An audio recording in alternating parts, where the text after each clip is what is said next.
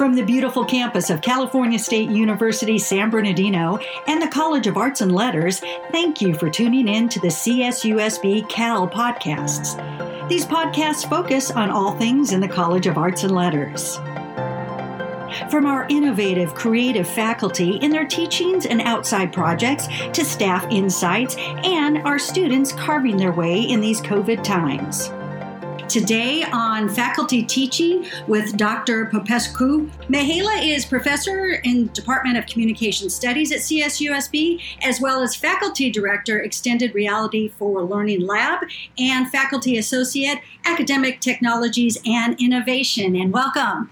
Thank you so much. I'm honored to be here, Kelly. On our faculty teaching, we're going to start with you describing your research and your teaching interests in your own academic journey. Thank you. Well, I thought I would start with my personal story, which is somewhat interesting. So, like many of my colleagues, I was not born in the US. I actually grew up in communist Romania, which at the time constrained my education choices in a big way. So, back then, the communist system was set up to sort of move people around according to centralized economic needs, not according to any kind of personal choices. So college graduates were simply assigned a job wherever the state needed them, and that was regardless of where their own families were or their own personal preferences. So I wanted to pursue something in the humanities, maybe language and literature, but my parents thought that if I did that, then I would be guaranteed to end up in some kind of remote village with no electricity, any kind of place that needed a high school teacher. So their reasoning was that if I went into software engineering, then I would be a computer specialist and I will end up in a big city, because back then, and that was 1989, only big cities had computers. So I passed my college entrance exam and I dutifully started computer engineering. But the truth is that I was totally out of my depth. I mean, I don't think like an engineer. I'm the opposite of a practical person. And I just didn't enjoy it all that much, particularly since we were working with mainframe computers and punch cards. But I was very lucky. Speak about cosmic fate. It was 1989.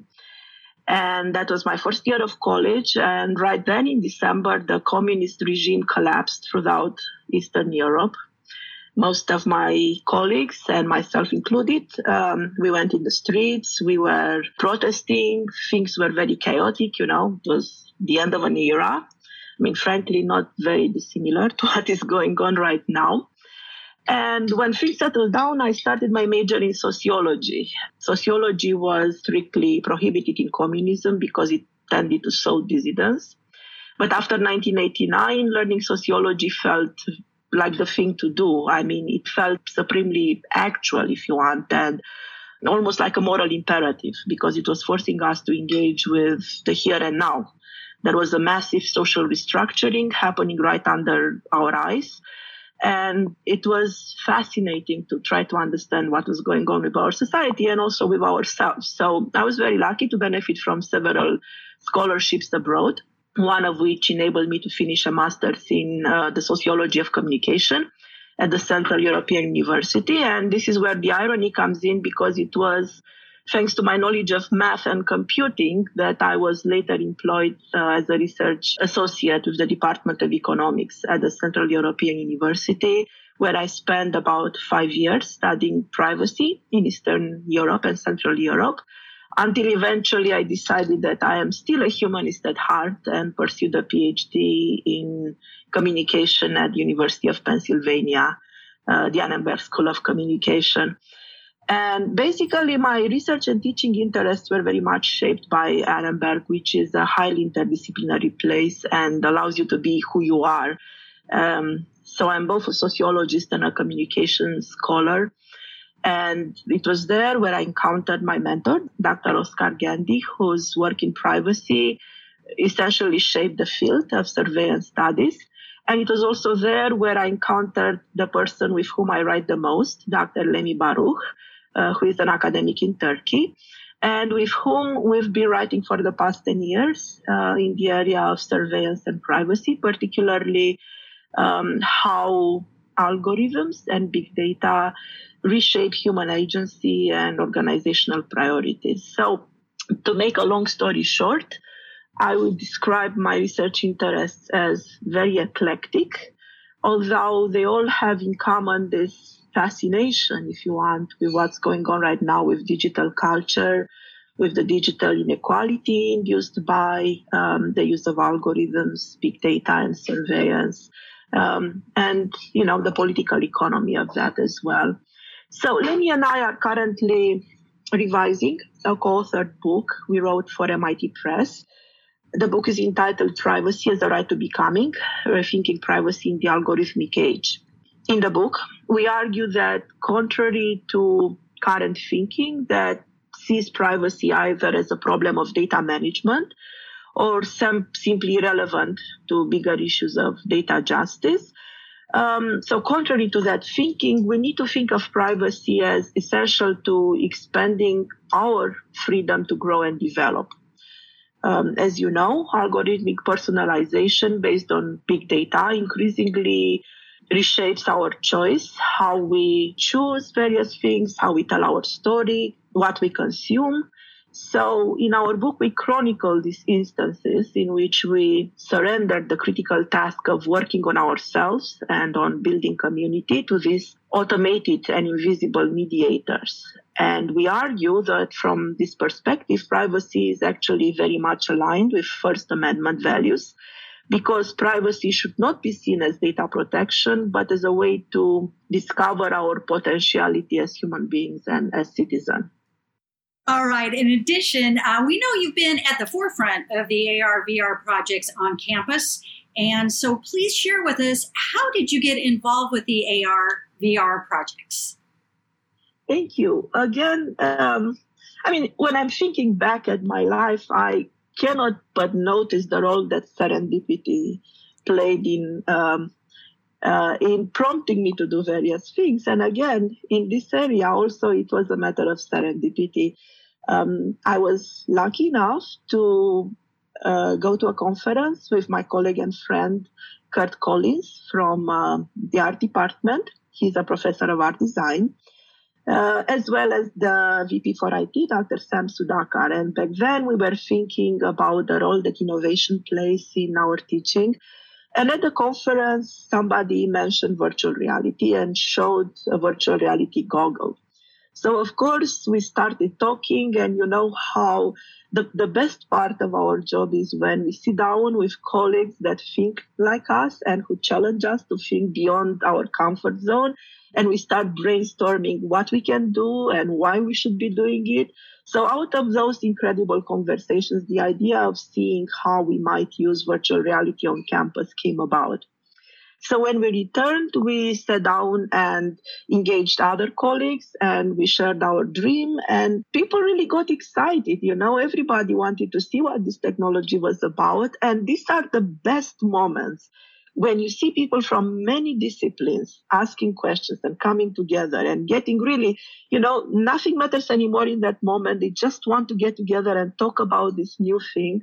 And good ideas come forth out of these encounters. So that was how we came across Dr. Yunfei Hao from computer science, who also suggested ideas. This is how we got James Trotter involved. James is the Assistant Director for Academic Technologies and Innovation, as well as Professor Scott Vance from music. So out of all these encounters, we created the Extended Reality for Learning Lab, hopefully to inspire others and to rethink how we teach, particularly now that we can't teach face-to-face.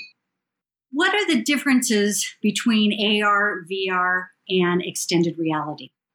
Well, so extended reality is sort of an umbrella term for a variety of technologies that all have to do with enhancing reality in some way. For example, augmented reality enables you to overlay digital information over the real environment. You are using a device, such as a mobile device or goggles, as a sort of lens through which you look at reality and you see information superimposed. And this information could be visual information. For example, you can look at a street sign and see it translated like the name of a street and see it translated in a different language. It could be haptic information. You could feel movement, or it could be information about what businesses are around. So, but in any case, you do see the real reality. It's just that it's enhanced in some way. And Pokemon Go is the classic example of augmented reality. In contrast, virtual reality means that you are totally immersed in an environment that's completely digital. It's reconstructed. It's sort of Ready Player One environment. And of course, Second Life anticipated that, except that you were just projecting your avatar in another world. But virtual reality enables you to be fully immersed, body and all, and to block out any other sensory information so that you can experience everything in this constructed environment. Let's talk about some of your projects.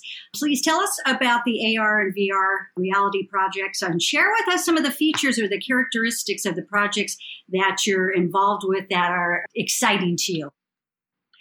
Great, thank you. So before I do that, I would like to share a little bit about how the lab has been set up, because I think that will give you an interesting perspective over the projects that we are currently doing in the lab. So the whole idea from the beginning was to create a lab that enables people to come together and work alongside students and staff.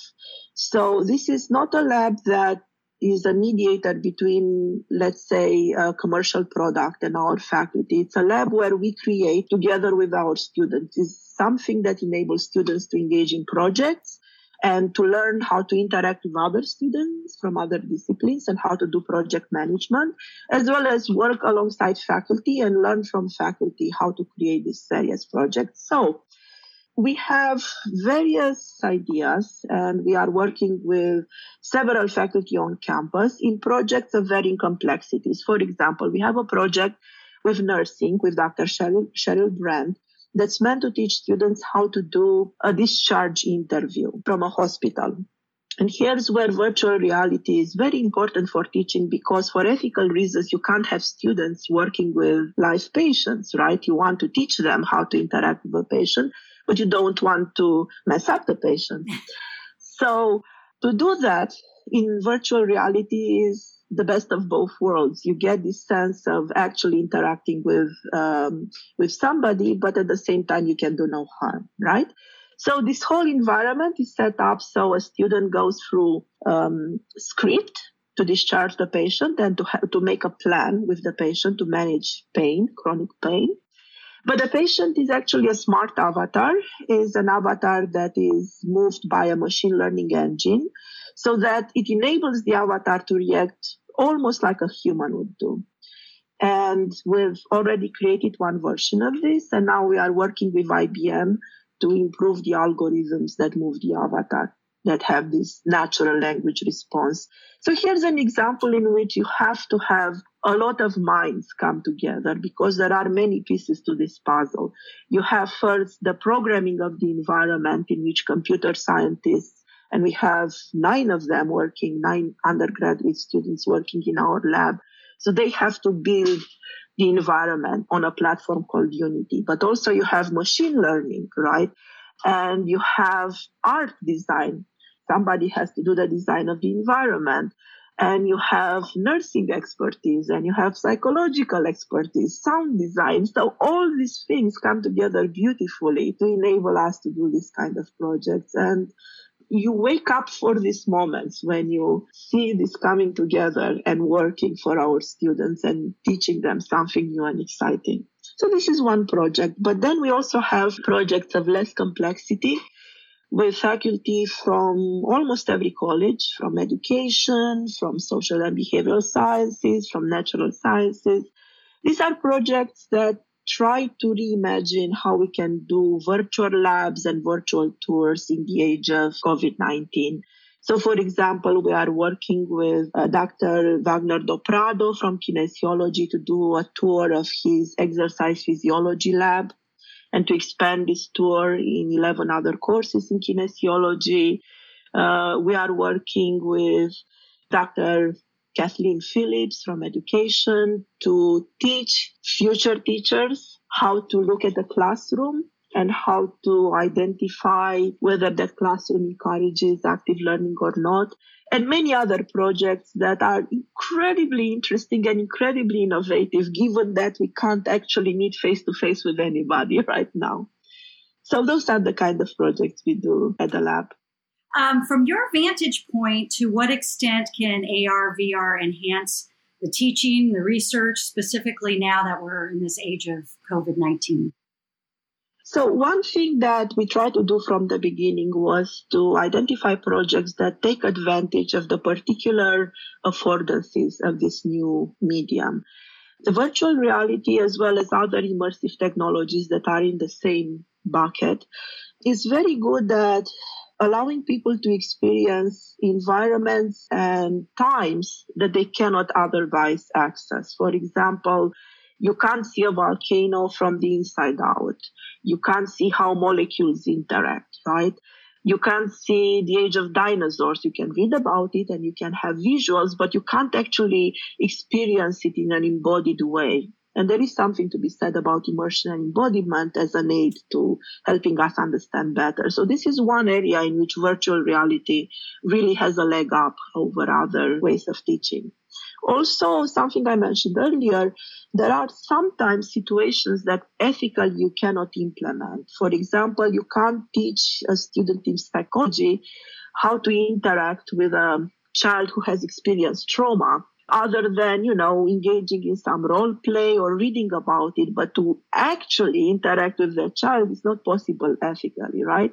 Except that in virtual reality is possible if you create an avatar that behaves like a child. And there are many other situations in which the sense of presence and immersion and embodiment add an extra dimension to how we teach and add this element of experiential learning that we can't replicate in controlled conditions, like the conditions that we have in a classroom, right? So this is exciting. We are trying to get there. Of course, it's very challenging to do it in the current setup because we can't send goggles to students yet. We are working on that. However, there are shades of immersion between this full virtual reality in which you put goggles, you put headsets, and you are all of a sudden transported in a different world. And the other side where you have 360-degree video, which is much easier to experience, but doesn't immerse you all that much.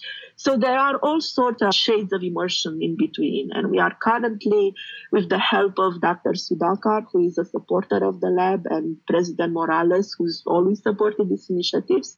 So we are currently exploring ways to make the lab happen in distributed conditions from a distance, right? So all of us are everywhere, but we are trying to come together virtually to make it work. And, so far so good. It seems that it's working.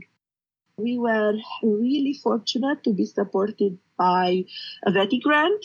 So we got a grant to transform the face-to-face lab into a mobile lab. And as part of the grant, we bought equipment that we are going to distribute to the members of the lab. So I'm one of them. So I'm really looking forward to having a little corner in my living room when I'm going to set up my little virtual environment and start using the goggle and try to navigate a very crowded living room with a husband and a kid and a mother and 2 cats. And somehow for a few moments forget that I'm there and see what I can do with the equipment. Well, Mihaela, thank you for your time. The faculty teaching here at CSUSB College of Arts and Letters podcast series. We appreciate your time. This has been fascinating, and I just look forward to learning and hearing more. Thank you so much, Kelly, and I really appreciate your time, and I am so very honored to be part of this series. We hope you have enjoyed today's CSUSB Cal podcast. Look for other episodes from the College of Arts and Letters on the campus of California State University, San Bernardino.